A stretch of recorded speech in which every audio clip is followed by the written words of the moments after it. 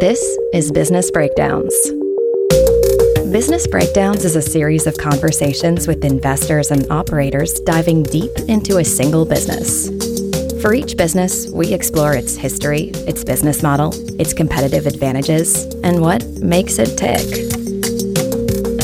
We believe every business has lessons and secrets that investors and operators can learn from, and we are here to bring them to you.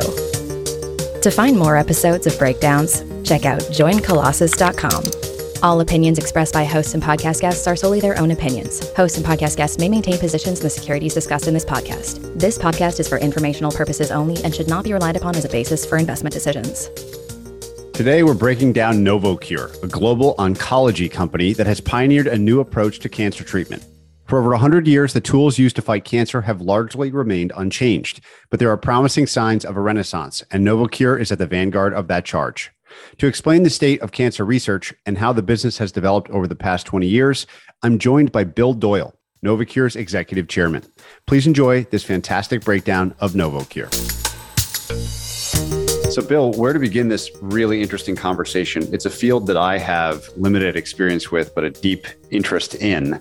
And before we get into Novocure specifically, maybe the best place to begin is a little bit higher level with just the state of cancer research and treatment writ large. You could sort of paint a picture for us of what the world looks like today relative to maybe when you first got involved in this space so that we can appreciate the rate of change and the state of the art today. From my perspective, and I certainly don't have the only perspective here, but I think first and foremost, we're all familiar with cancer. We're all touched by it, either personally or through loved ones. I think we all fear it. We fear it because notwithstanding all of the research and progress that's been made, the approaches to treat chemotherapy haven't changed all that much in 100 years. We still have essentially three tools, and I'll expand upon this a little bit, but those three tools are well known: surgery, radiation therapy, and chemotherapy, or I'll make a slightly larger basket, pharmacological therapy. There have been progress made in all of those areas. They're all 120 years old, approximately, if you trace back to the first surgeries for breast cancer at Johns Hopkins, or the first chemotherapies that were used in Germany, and clearly the Curies in radiation therapy. We've got about 120 years of history, but still today, the majority, and really the vast majority of people who are diagnosed with cancer will die of that cancer. Now, we have some wonderful examples of some cures, great progress in areas, leukemia, certain types of breast cancer. But again, I can make the statement that most of the people who are diagnosed with cancer will die, in fact, of that cancer. Now, there is more than hope. There's been incredible, tremendous progress, particularly over the last 20 years. I think our understanding of the cell, understanding of the genetics of cells and proteins has clearly expanded, and that has led and is leading to new therapies. Today, it's still most effective of cancers, so-called the simpler cancers, the cancers that may result from a simple genetic mutation. And the more complex cancers, we've yet to make progress, but we think that progress may be very much on the horizon. Could you just describe, maybe an overly simplistic question, but what cancer is literally? What is happening in the cells or in the body when somebody gets and has a cancer that grows and becomes life-threatening? Of course, normal cells grow, they divide, and they die, and then are removed from the body. In its simplest sense, cancer is an uncontrolled growth that, in the case of solid tumors, which are the cancers that we're focused on, literally results in masses that impinge upon normally functioning organs, for the most part, and disrupt their function. Furthermore, those cancers will metastasize, and that's the fancy word for spread from their point of initiation to other parts of the body, creating satellite cancers that also have this deleterious effect. And ultimately, when someone dies from a cancer, it is usually because that mass is strangling some critical function of the body. Like, why is uncontrolled growth so bad? How does this actually manifest downstream? The obvious case where we're focused, which is in brain cancer. We're not getting scanned annually for brain cancer. So patients are diagnosed when a mass grows to a point where it impinges on a part of the brain and interrupts the function. So patients will have physiological symptoms. All of a sudden, they'll lose their vision, or they'll lose the power of speech, or very often they'll have a seizure, an uncontrolled seizure. Ultimately, they will die from the neurodegeneration that is caused by the growth of that tumor. And if you think about the ways that we've had, the 120-year-old ways of addressing this problem, what are they primarily doing? Surgery is kind of obvious, you're taking it out. But what are the other two literally doing? And I think it's important to understand these other three before we get into what Novocure has innovated on and pursued since its founding. So the first two are the simplest. As you mentioned, surgery is in many respects the most effective treatment that we have. And that's why there's such a push for early diagnosis. When a cancer can be diagnosed at a point when it hasn't spread and it's identified within a part of the body that can be removed, then the prognosis for those patients is excellent. Hence, things like colonoscopy for early diagnosis of colon cancer. If you can catch it in the very early stages, it's not really much of a problem. If you don't, it's a death sentence. Back to brain cancer, of course, can't remove the brain. So when cancers have either spread to a point where surgery is not practical, or they're in a part of the body where the function is critical and can't be removed, then surgery is not an option. So now we move to radiation therapy. Radiation can kill cells through the ionizing effect of the radiation. Turns out dividing cells are more sensitive to the effects of ionizing radiation than non-dividing cells. So back to what is cancer? Cancer is a rapidly dividing, uncontrolled group of cells. And the idea with radiation is that if you can expose those rapidly dividing cells, they will preferentially die compared to the healthy cells. Of course, the issue here is the healthy cells are affected too, and that's why there is a limit to the dose of radiation that can be delivered, and why there are issues with toxicity and side effects. So again, ultimately, you could kill any cancer with radiation. The problem is everything that's around it. And so it is limited by dose. Pharmacology is a much broader category. Chemotherapy, and these are the drugs that we're most familiar with, are essentially poisons. And it's the same idea. Provide a poison into the body that will affect the rapidly dividing cells more than it will affect the healthy, non-dividing or slowly dividing cells. But back to the same issue, severe side effects that ultimately limit the dose of the chemotherapies that can be delivered, and hence there's almost always recurrence, and ultimately one patient's die of the cancer. Now, the new area, and there's a few in here, but writ large are in the same category of pharmacological approaches, are the immunotherapies. And the idea behind immunotherapy is it's very enticing. One of the issues with cancer, or one of the questions with cancer, is this is a mutated cell that doesn't belong. Why doesn't our immune system just eliminate these cancers the way they eliminate bacteria or viruses? And they do. Most of us, our immune system is working to eliminate many cancers or growths that would become cancers, but the cancer cells themselves have developed many biological tricks, if you will, to evade the immune system. And one of the real foci now of oncology research is to unmask those cancer cells so the immune system can do its job. And we have some examples of some great successes here. The standard of care in lung cancer, for instance, which is the most common diagnosed cancer in the US and the world, has moved from first-line chemotherapy to first-line immunotherapies. I think we're in early innings here too, because again, even in lung cancer, most patients don't respond to those immunotherapies. I say most, the majority don't respond, and most of those patients will still ultimately die of the cancers.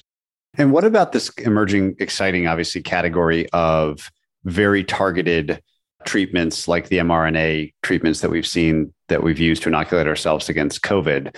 Is there technology that is emergent and new that fueled those things that could be also applied to attacking and destroying cancers in a more targeted, efficient way? than some of the methods you've talked about? Absolutely. I mean, fundamentally, one of the reasons that cancer has been so elusive is that cancer cells are very much like normal cells. When you attack a bacteria is very different than a normal healthy cell. A virus is very different than a normal healthy cell. But a cancer cell is very similar to a healthy cell. And that's why, as I mentioned, we have at least historically had such an issue with toxicity. And these therapies were ultimately limited by their toxicity, not by their effective dose. As we learn more about biology and we're able to understand the real subtle differences between cancer cells and healthy cells, then absolutely we can target those specific differences and ultimately kill the cancer cells and not the normal healthy cells. Now, again, cancer cells are clever. Like viruses and bacteria, they mutate, they change. In many cancers, I mentioned before, the simple cancers are the cancers where we've had the most success, cancers where there may be one mutation. If you take a cancer like glioblastoma, GBM, brain cancer, where we have spent much of our time, those tumors may be characterized by hundreds of mutations. You use a targeted therapy, you attack one of those mutations, and I'll just use some arbitrary numbers to illustrate the point. Let's say 20% of the cancer cells have that mutation that can be targeted. You kill those 20%, but then the 80% come in and they grow. And that is part of the complexity here, that many of these tumors are not just one target away from eradication. But that's not, again, to say there's not tremendous progress being made in strategies. And one of the things you'll hear, and it's also a theme of our therapy, is the notion of multiple modalities. In the case of our therapy, which we'll discuss, tumor treating fields, we use them with surgery, we use them with radiation, we use them with chemotherapy. And in a very exciting way, we're starting to use them with immunotherapies because the therapies work better together than they do as so-called monotherapy. Before we get to the specific technology and the business in a little bit more detail, just to round out our sort of opening salvo of painting the picture of this whole space, two other questions for you. The first is around prevention and detection. So it seems like most of what we've discussed is once you know there's a problem, these are the ways that we can deal with it. Has there been similar innovation in, you said we don't get our brain scanned every year, like why not? What would be the natural end state of technology that would allow us to identify these things very early? Because my understanding from our first discussion was that something like pancreatic cancer is so deadly because it can grow. The exponential growth curve is so much steeper. It goes undetected for a long time and then gets very serious very quickly. Say just a little bit about how we've prevented this or detected this early in the past and how we might in the future. Historically, as I mentioned, we've detected cancer only when the cancer has grown to a point where a symptom is created. And then it's, okay, you have cancer. Sometimes that could be a lump, something that's physically observable. More often, it's a sickness. And you mentioned pancreatic cancer. Pancreatic cancer, even today, goes undiagnosed, often for long periods of time, because the symptoms are the same as stress or ulcers or stomach ache. It often is a bit of detective work to find the source of the symptom. There are technologies here that are emerging, principally in blood-borne detection of cancers. And I think in the near term, it's likely that we'll be able to get a blood test that will screen for dozens of cancers. And that will start then the search for the cancer and the therapeutic options. Now, the issue with diagnostics is, and we've all learned this as we've been tested for COVID, is that there are very few absolutely perfect diagnostics. So we always talk about false negatives and false positives. For screening large populations, the techniques have to have a very low false negative and, in particular, false positive rates so that there's not a whole bunch of activity that's created around an erroneous result. But I think the blood tests that are coming offer great promise. And then the question becomes, okay, what do you do about it? I'll keep going back to brain cancer where we're working. You now have a blood test that says you have glioblastoma. It's a deadly cancer. You get an MRI, they can't see anything.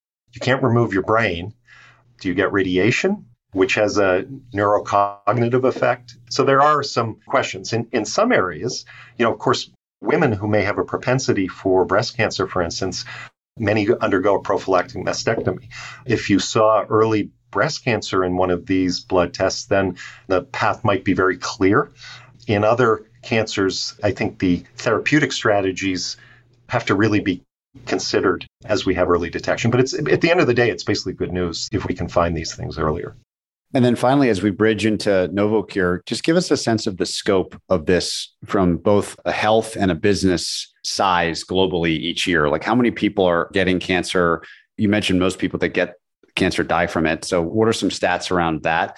And what is the business of cancer today, excluding Novocure, which we'll explore in more detail? The numbers in the US are very well documented. I mentioned the number one cancer, which is lung cancer. That's about 200,000 cases each year. We're just finished a phase 3 trial in ovarian cancer. That's about 40,000 patients a year. GBM, which is where we have focused much of our work, is a relatively rare cancer at 15,000 patients per year. So the numbers in the millions, the low millions, but that's the annual incidence. And then, of course, these patients will survive over different periods of time to create the prevalent population, which is at any one period of time, there are millions of people with cancer in the US at any one time. In terms of just the businesses that have sprouted up with its hospital systems, specific companies to serve this very sad market, in this case, these millions of patients, what is the breakdown of kind of that world? First and foremost, there's the providers. It's a word I don't love, but we use these days, which are the doctors and the nurses and their staffs. There are oncology departments in every hospital in the US. That is further subspecialized into oncology focused, usually regionally, but focused in the head, the chest, or the abdominal area. There's another subspecialty of radiation oncologists who specialize in delivering radiation therapy. And then there are the companies, both drug companies and medical device companies that make the equipment and the pharmaceuticals that are used by those providers. Now we can finally get with that great setup and great overview of the space itself into the technology that you at Novocure have pioneered, this idea of tumor treating field. So introduce us first to the technology, and then we'll use that understanding to start to dive into the business itself too. So we start where you started. Historically, the therapies available to the oncologists have been broadly surgery, radiation, and drug therapies. Just discussed that the drug therapies and the strategies are expanding from poisons to things like immune stimulators, but it's still in that realm of pharmacology. Novocure has developed a completely new modality, a fourth modality to fight cancer. The original invention was made by a gentleman named Yoram Palti. Dr. Palti is an MD, PhD professor at the Technion in Israel. And Dr. Palti's expertise, actually his many expertise, but his principal expertise is the effect of electrical phenomenon on tissue. He was one of the pioneers in developing the technology that is used to treat, for instance, cardiac arrhythmias. When there are electrical signals that are going to the wrong place in the heart, that results in atria or the ventricles beating too quickly or too slowly.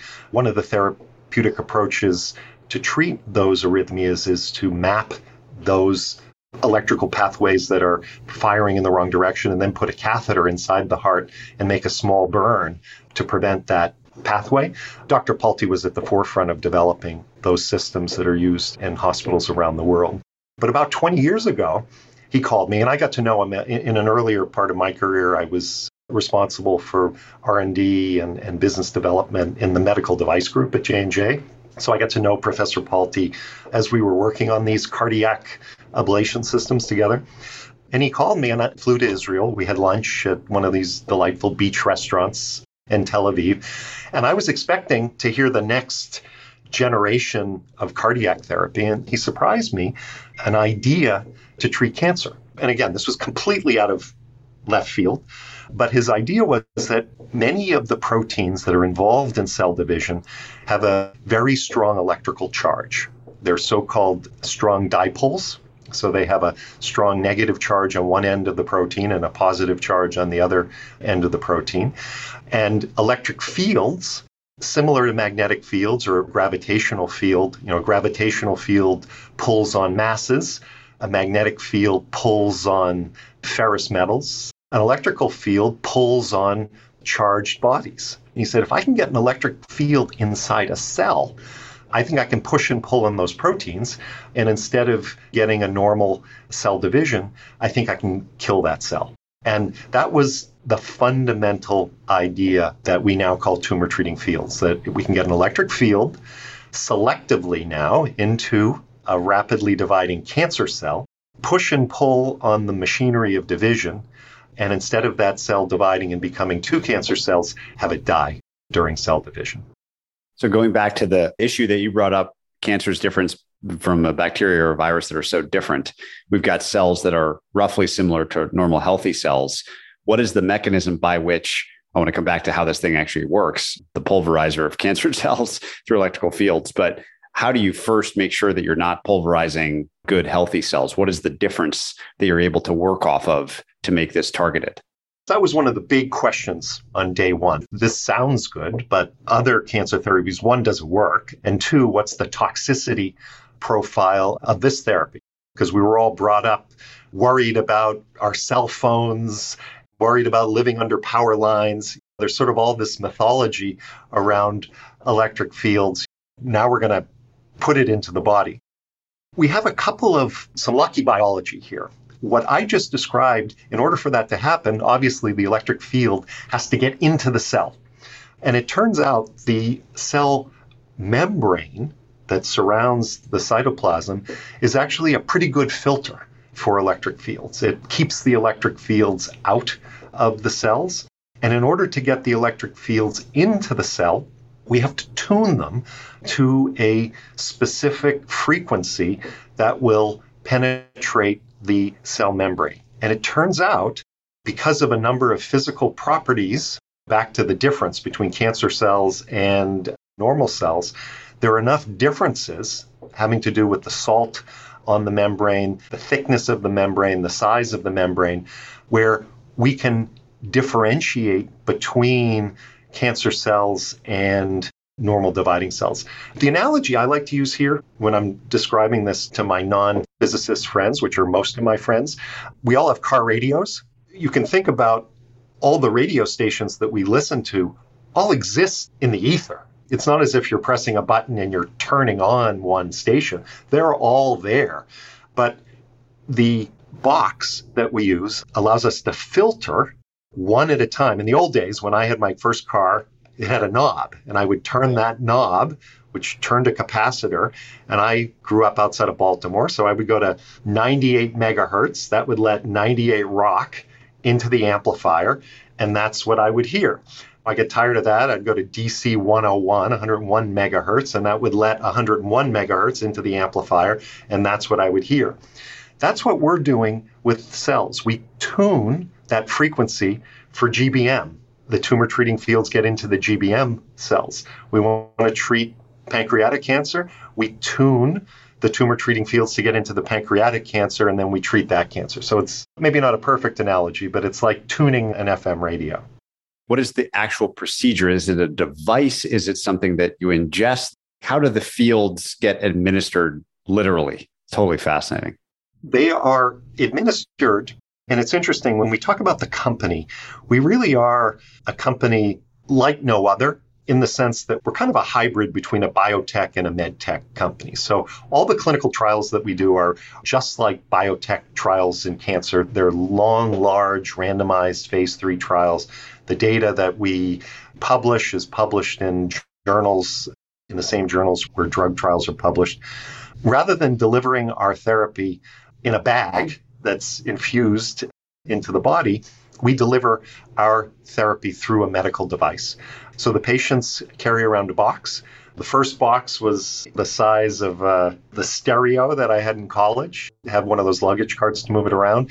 Our first commercial device was smaller. It would go in a backpack, but was still a couple of kilograms.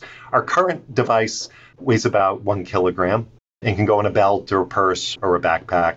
And like all things electric, it'll continue to get smaller. The biggest part of our system is the battery pack. We use the same cells that are used in the Tesla, for instance. So as the automotive industry improves batteries and battery technology, we benefit from that, and it keeps getting smaller. The box then is attached to the second component, which are patches. They're basically bandages. They're really antennae that are stuck to the skin in the area of the tumor. So if it's a brain tumor, the patient does shave his or her head and stick the patches left, right, front, and back on the head. If it's a lung cancer, again, it would be front, back, side to side on the torso. And that delivers the energy, the tumor treating fields, to the entire region of the cancer. This is another reason that we've shown such effectiveness, is that we're not, unlike radiation, a lot of the advances in radiation have come from pinpointing, getting the dose closer and closer to just the cancer cells, again, to avoid side effects. Because we have no toxicity, because we're only targeting the cancer cells, we can treat the entire region of the cancer, help prevent spread, treat cells that may have spread. And we can also treat for very long periods of time. So in the case of GBM, again, radiation, there's a maximum dose. Once you have 60 gray is the unit, you can't have any more because of toxicity. That's typically delivered over an 8-week period for most cancers. Our patients can receive therapy for years. So if there are stem cells, for instance, that are dormant for months or years, and then they, if you will, come to life, these patients can be receiving therapy to treat those downstream potential recurrences. I'm completely fascinated by the technology, and I'd love to understand, you mentioned the pack itself is getting smaller. I'd like to understand the other lines that are improving, the other dimensions of this that you expect to get better through time because of technology. But before we do that, and then get into how many people this affects, et cetera, I'd love to just understand the results. You mentioned that you're treated the same way as, a pill or something that somebody takes in phase 3 randomized controlled trials. So just give us a sense of the impact, the number of cases that this is treated, what it does, actual results themselves. So the first cancer that we focused on, and did this for a couple of reasons, not least of which was the cancer that the FDA wanted us to focus on, was the deadly brain cancer, glioblastoma, or GBM. I mentioned before, GBM affects about 15,000 patients a year in the US. The median age is somewhere in the late 50s. It affects some patients who are much younger and some who are much older, but it's not primarily a geriatric cancer. It's a cancer that can affect patients in the prime. I like to think the 50s at this point, or the prime of life. It's essentially a death sentence. It's now over 35 phase 3 trials of drugs have all failed in this disease. And there are a number of reasons for that. I think one, because it's in the head, which is protected by the blood-brain barrier. 2, we're limited to what we can do from a surgical perspective, obviously because it's the brain. Also limited to what we can do from a radiation perspective because it's the brain. And as I also mentioned earlier, it's a highly mutated tumor. It's not just one simple mutation. It can be hundreds of different mutations. The historic treatment is surgery. First of all, the patients will present is the word. They'll show up when they have one of these symptoms that we talked about, a seizure or some loss of neurological function. Cancer is diagnosed with an MRI of a mass and then confirmed with a biopsy. Patients will receive maximum debulking surgery. Surgery is never curative in the case of GBM. It's just to alleviate those symptoms that are caused by the bulk of the tumor pushing up against a part of the brain that's causing the symptoms. Then they get as much radiation as they can give. This is balanced with these neurocognitive decline as a result of radiation, particularly in patients on the older side. And in many cases, they can't receive any radiation because of the quality of life issues. And then they receive an old chemotherapy called temozolomide, or TMZ, which has been shown to bring the life expectancy of patients, actually have the exact data. And we think about this a couple of different ways. But in our trial, the control group who received the therapy I just described had a 5-year survival of about 5%. Literally a death sentence, yeah. Essentially no chance of 5-year survival. When we applied tumor treating fields after radiation with the TMZ, we increased the 5-year survival from 5% to about 13%. So we about tripled the 5-year survival, which is great on the face of it. But of course, that means there's still 85% of the patients who will demise before 5 years. I'll mention a couple of things. First of all, every patient who used the Tumor Treating Fields lived longer than they would have without it. We show curves that show a separation at every point along the survival curve. The other thing that we saw, and this is driving our innovation, there is a pronounced dose response for Tumor Treating Fields. What does that mean? In the simplest terms, it means Tumor Treating Fields work when they're on, and they don't work when they're not on. So one advantage to drug therapy is you get the infusion, and then it's in your system. You don't have to do anything. You have to maybe suffer the side effects, but the patient doesn't have to do anything. In our case, the patient does have to change the battery and make sure that the therapy is on. Now, they do take breaks for showers and exercise. For those patients who use the therapy over 20 hours a day, so really used it, that 5-year survival went up to 30%. So now 5 to 30. So it's sort of a dramatic improvement. And you haven't asked the question yet, but why isn't that 80? Our belief is it's not 80 because we still don't have the dose as high as we would like. And we're doing a lot of things on the engineering side now to further improve the dose. In our preclinical work, in animal models, we can kill all these tumors. We just need to get the dose higher. And so that's the future direction of the therapy. This might be a crazy question. Is there a world in which I go a couple times a year as just a healthy person and just get like a prophylactic preventative dose of Tumor Treating Fields? Like, is it toxicity and the side effects negligent enough that the extreme version of this is that everyone gets this as a sort of like kill a mother young type therapy? I wouldn't see everybody doing this, but now let's say you're a woman with a predisposition to breast cancer. One option is a prophylactic mastectomy. Another option could be, in that case, to use the Tumor Treating Fields device while you sleep a few times a month or a week a month, which might be a better alternative. We talked earlier about the progress that's being made in blood-borne diagnostics. Now, let's say you have GBM in your blood stick.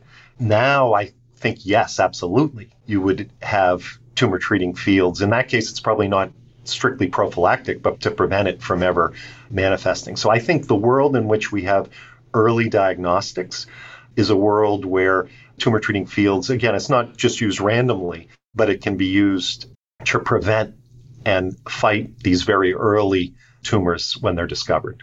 This might be another odd question, but prior to meeting you, why had I not heard of this? I've known people that have had GBM for sure, obviously cancer writ large, and I was very familiar with the original 3 surgery, radiation, chemotherapy. This didn't come out last year. Like, technology's been around for, I think, almost 20 years now. What are the interesting, non-obvious barriers to adoption? What do people fear about this? What are some of the non-medical challenges that you've faced? Why hadn't I heard of it? Being a pioneer creates great opportunity. But also, there's huge challenges. I sort of joke when I had that lunch with Palti, the good news is I was trained as an engineer, so I knew what an electric field was. The bad news for me is I had no idea how hard it was going to be to change how medicine is practiced. I mean, let's face it, surgery, radiation, chemo, as I said, they've all been around for over 100 years. The current generation of oncologists studied these modalities in medical school. I won't call it the military-industrial complex. The oncology-industrial complex is focused around doing drug research. Most of the oncologists, there was always that point in, I don't know whether it's in high school or college, where you go to physics or biology. Vast majority of docs went biology. They didn't go to physics. So, a lot of my discussions with clinicians, and brilliant clinicians, but they start with, this is an electric field. Really is physics 101. I think, too, if you diagnose with GBM, I would hope, in the US at least, Tumor Treating Fields would be presented to you as a therapy option. I know that's not universally the case yet. We're working very hard to make that the case. Right now, about 40% of the eligible patients in the US receive a prescription for Tumor Treating Fields. Now, that's better than 5. The other 60 can all benefit. So we're working very hard to overcome those, really the educational gap. But, let's face it, I was skeptical when I first heard about this. Everybody starts skeptical, oh yeah, we're going to zap it with magic rays. magic rays. From day one, we've focused on the science. The data that I just quoted were published in JAMA, one of the top couple of journals. So we're rated as a NCCN, that's the National Comprehensive Cancer Network, Category 1, which is a standard of care indication. But I think it's the burden of being a pioneer. And the next generation of oncologists will have studied it in medical school. And our next step is a company. So we're commercial. We have FDA approval. We're approved in Europe. We're approved in Japan. We're approved in China for GBM. Our next step is to complete a clinical trial program in the more prevalent cancers. So we have a stage 3 trial that's near completion of enrollment in non-small cell lung cancer. We have a stage 3 trial that just completed in ovarian cancer. We're recruiting a stage 3 trial in pancreatic cancer. And we just created partnerships, one with Merck in non-small cell lung cancer and a second with Roche, Genentech in pancreatic cancer. So these activities, I think, the news gets out and they're more discussed, I think will expand the universe of folks who have heard of us. We've gone delightfully far in a conversation of this type where usually within the first 5 minutes, I've talked about the financial statements of the business. And in this case, it just doesn't seem like the right place to begin. And so I'm glad that we didn't. But I'm fascinated by how the business itself works. It's a big business, 500 million or so of revenues, lots of R&D, which obviously makes a ton of sense. Fairly high gross margins from what I can tell, near 80%. It has some of these features of the most fascinating businesses, which is fairly high gross margins, tons of R&D and innovation. So just talk me through the business of the business a little bit, like how you think about it in terms of its financials and the opportunity that it represents going forward. I came out of, call it big med tech world, and had an opportunity to learn a lot about the good aspects from the business perspective and those aspects that are more challenging. And we tried to bring those to bear when we created the business around Tumor Treating Fields. Again, as pioneers, because there was never a therapy like this before, there was never a business model either. And again, that's challenging, but it gave us an opportunity. So just as we have innovated on the therapy side, we've also innovated on the business model. Typical medical devices are either selling equipment, so they're box businesses. And from a business perspective, those are usually the least valuable because once a hospital owns a box, they try and keep the box as long as possible. This is the GE medical business. You try and build a service around it. You try and do a maintenance. But at the end of the day, not all that interesting. The second business model is something that's implanted. This is the orthopedics industry. That can be a very good business because those are high quality differentiated products. This is cardiac stents, cardiac pacemakers. But at the end of the day, there too, most of those businesses, when the IP expires, there's competition. And this is what we want as consumers, of course.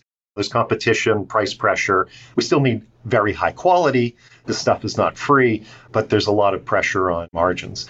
The third medtech business model is the disposable model. And, businesses bend over backwards, make their stuff, so you throw it away and you have to get another one. There's often good reasons for this, things that touch blood, things that are used in an OR, things that have to be sterilized. But the idea there, same thing, is disposable, and the pressure there comes on the cost of the disposable. I don't like any of those business models particularly for a number of reasons, but the customer ends up not being the patient. The customer ends up being a hospital or a doctor practice, most of which are either extremely price sensitive or broke. And there's all sorts of barriers. So the model that I wanted was a model that was much more drug-like. We provide a result that is as good or better as the best chemotherapies. Why shouldn't we receive value that's as good as the best chemotherapies? We also had kind of a unique situation where the patient is involved in the therapy, has to be trained, has to be monitored. So our model is essentially a subscription model. If you want to use the tech world, we receive a prescription from a oncologist. Then we send a technician to the patient's house. We bring the equipment, again, the 1 kilogram box and the batteries and the arrays. We train the patient which means our customer is actually the patient here. We make sure that they're well trained. We make sure that they can use the equipment. We give them 24/7 support. If there's ever an issue, they don't have to try and get the doctor on the phone, which is good for us. It's also good for the doctor. The doctor doesn't want to get a call that a red light went on at 2 a.m. On a device he's not an expert in, right? Yeah, try and troubleshoot. Oops, the cat scratched the array or something like that. So we provide that 24/7 support.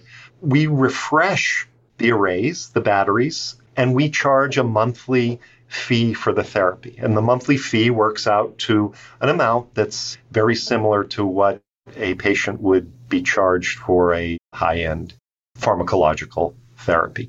But it means in our case, we bill the payer directly, we service the customer directly, and we don't have any middlemen who are, one, taking margin, or two, are somehow screwing things up, buying at the end of the quarter, or don't have room to store. I mean, from a patient perspective, and we received FDA approval for GBM in 2015. So about 6 years into the launch, we've never had a stock out. We've never not serviced a patient. That includes supply chain disruptions, COVID, natural disasters, hurricanes, and that's because we're doing it. If we were supplying into a distributor supply chain, I doubt we would be able to make that same statement. I'd love to think a little bit about the future of value creation and value capture in the business. And on the value creation side, really that's about R&D and about, very simply, the new forms of cancer that you could treat, right? As the N goes up, obviously the economic opportunity goes up with it. You've already talked about that a little bit, but say a bit more about where the R&D dollars go and how much of it is horizontal, meaning new cancers, versus vertical, which would be better ways of delivery, new devices, new methods, whatever. How does the balance of R&D shake out in a business like this that will create all the value? I mentioned before, we're sort of a hybrid of a biotech and a medtech. I actually think we're the best of both worlds. What do I mean by that? Really, we're not doing any R anymore. It's all D. So we're spending heavily to take the same mechanism of action, which we have in every cancer cell line we've tried, which is 20, 30 cell lines. Every animal model, every first in human has shown the same effect. We're now taking it from GBM, non-small cell lung, pancreatic, ovarian, brain metastases, liver, gastric. So it really is a clinical development program where the N is 20 to 30 times where we are today. So we have as you mentioned, about a 500 million plus business. We're really in US, Germany, and Japan. So one opportunity for growth is to spread into the other parts of the world, the rest of Europe. We're working on Canada, Australia, the rest of Asia Pacific. Further penetration. You mentioned we're about 40% in the US. I want to get the other 60%. We have to convince academics and skeptics, but those patients can all benefit. And then to spread into these much larger cancers. So non-small cell lung cancer, 200,000, pancreatic, 40,000, ovarian, ultimately breast, through development. So that's one.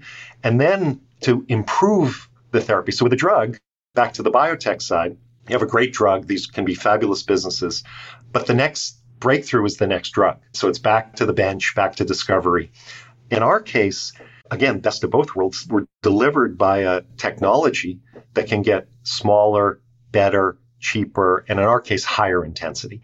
Today, our intensity or our dose is limited by the temperature on the skin. If you imagine, I've dragged you back to freshman physics, now back to freshman electrical engineering. You create heat where you have resistance. The most resistance is that interface between our arrays and the skin. That's where we create heat, which means our dose is limited by about 96 Fahrenheit. Once the arrays get at skin temperature, we can't go any higher. That's an engineering problem. That's a material science problem. And we're actually very far along with our next generation of arrays that will allow us to increase that dose significantly. We haven't yet mentioned the moats around this business, but one, I love the technology because we can help people and it's unique. Two, we've created a business model that I think improves on the business models of other med tech companies. Three, we have the opportunity just with organic growth to grow dramatically. And then four, we have great moats. Most medical technologies are really iterative. So, I was at J&J when the cardiac stents were developed. It was a huge breakthrough. Before cardiac stents, there were urological stents, there were biliary stents. So the patents were about features that were unique. They weren't about stents. So after J&J launched, it wasn't too long before Medtronic and Boston Scientific and Abbott were all in the business. And even though J&J was the pioneer, they were blown out of the water by these more nimble competitors. In our case, it's different. It's the rarer circumstance where Professor Pulte really had the first brilliant insight. So we have over 180 patents globally, and they're fundamental. I talked about these improvements in the arrays, for instance. Every year, we're filing more patents on the improvements that we're making. Back to the biotech side of the business, you can't just make a box and an array and come into the market. From a regulatory perspective, a competitor would have to do their own phase 3 cancer trials. These are 2, 3, 4, 5-year trials, $100 million. So I think the regulatory barrier keeps the 3 guys in the garage out of the business. And I think the patents keep the established competitors who respect IP out of the business. So our moats are pretty good. And hence we have yet to see a competitor in our space. You anticipated my value capture question perfectly, which leads me to one more question on the business, which is just the other sources of spending. So the revenue, as you've explained, and is straightforward. And it's also beautifully straightforward how that expands, both in market penetration, market expansion, and cancer expansion. That's kind of the equation of the business. What do you think about the rest of the way the business spends money? Is there sales and marketing that's important to talk about? Is there anything unique around G&A, the team that you put together and how you compensate them? Like just anything else to round out our clean here picture of the business itself would be great. First and foremost, to be a global cancer company, a certain infrastructure is required. We have regulatory responsibilities. We have to interact with clinicians. We've built a substantial amount of that infrastructure globally based on our GBM business. So the GBM business has been a real privilege from a business perspective. We went public around the same time that we received FDA approval in 2015. We have not raised equity capital since going public. And for a biotech company, that's almost unheard of. Usually in biotech, the good news is we just had great results in a phase 3 trial. The bad news is now we need to raise another $1 billion to build a factory and build out the infrastructure. We don't have big factories. We leverage the global medtech supply chain. So this is a fairly capital light business, which might be non-intuitive, but it's capital light. We do spend on sales. We're not like a pacemaker or orthopedics where you almost need a sales rep in every operating room. The trauma cases were always, when I was working in the trauma industry, unfortunately, there's a car accident, somebody comes in and you need your rep to say, use my stuff rather than the other rep saying, use my stuff.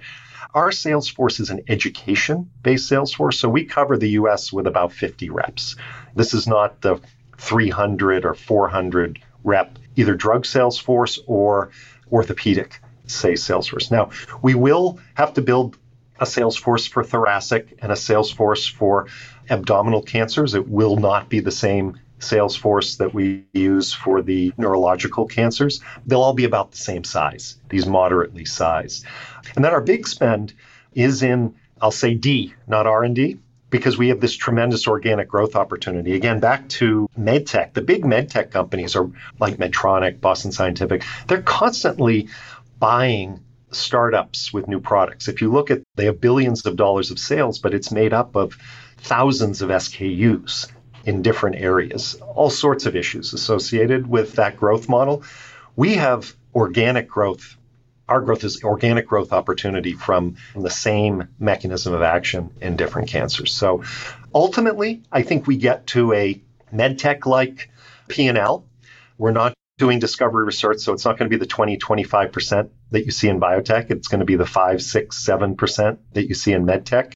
If I had to keep it balanced, the smartest investor out there that did not like this story, even say someone that's short the stock or something like this, what do you think they would say? Like, what would be their reasoning behind not agreeing with the size and scope and probability of Novocure continuing the expansion that we've talked about today? Now, over 20 years, I've heard you brought great data in the dish and it won't work in mice. And doctors won't use it. Oh, you can't get paid for it. All these things, we've heard them all. And for the most part, we've overcome everything. I think that investors today, I think the bears are more arguing about the ultimate potential here and the timing of the potential. Like other companies, we have had issues recruiting patients in the COVID environment in our clinical trials. Some have recruited faster than we would have expected. So the ovarian cancer trial recruited more quickly, but others have taken longer because patients are not coming into the hospitals. Their new centers are slowing their opening of the trial. So I would say the bears are more focused on the timing of the expansion rather than the expansion itself. This is such a unique company story, and one that obviously it's hard innovation, it's science, it's a completely new modality. What broader business lessons would you share that you've learned in the experience of building this company? You're sitting down with your family or something and trying to impart the key lessons from this unique company building story. What stands out most in your mind? First of all, this has not been an overnight success. It's 21 years in the making, and in many respects, we're really just getting started. So I would say this real transformational innovation, in particular in healthcare, does not happen quickly, number one. Number two, it's felt like we've been pushing a rock up a hill. I have to be careful. Sometimes I get defensive, answering these questions. Not so much anymore, but some of that's just reflexive after 20 years of trying to explain what an electric field is and how we can help patients. But I think the lesson here is that people are not going to embrace something new just because it's interesting. Healthcare, we all like to think embraces innovation, but it's actually a very conservative. And when you add the hospital systems, the clinicians, the payers, the whole healthcare industrial complex, it's a very slow moving machine.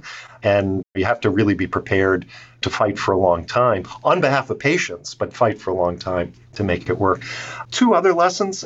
This is not an uncommon lesson, but I've been privileged to work with some exceptional people. My partner, but he's CEO, I'm the executive chairman, but we really essentially divide and conquer. The leadership is a gentleman named Asaf Danziger.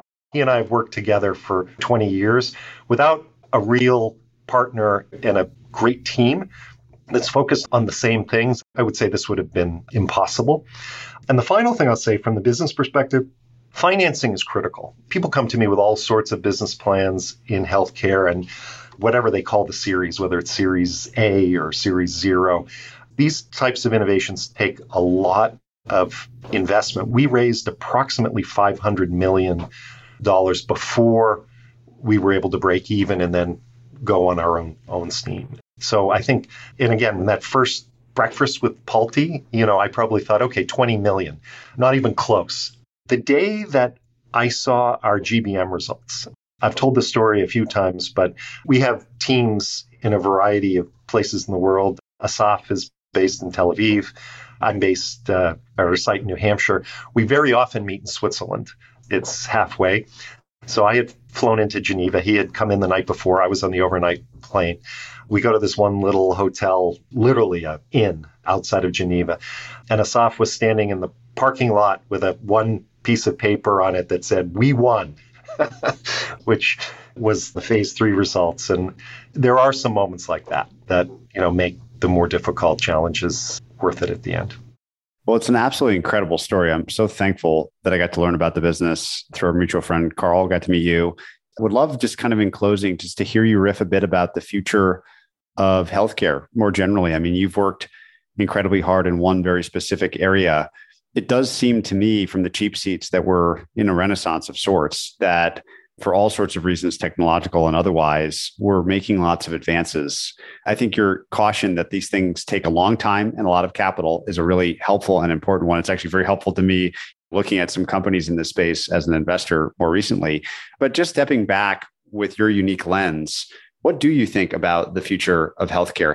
Have we entered what seems to be a new golden age or renaissance of this work and research? What has you most excited, and how do you also keep that view grounded?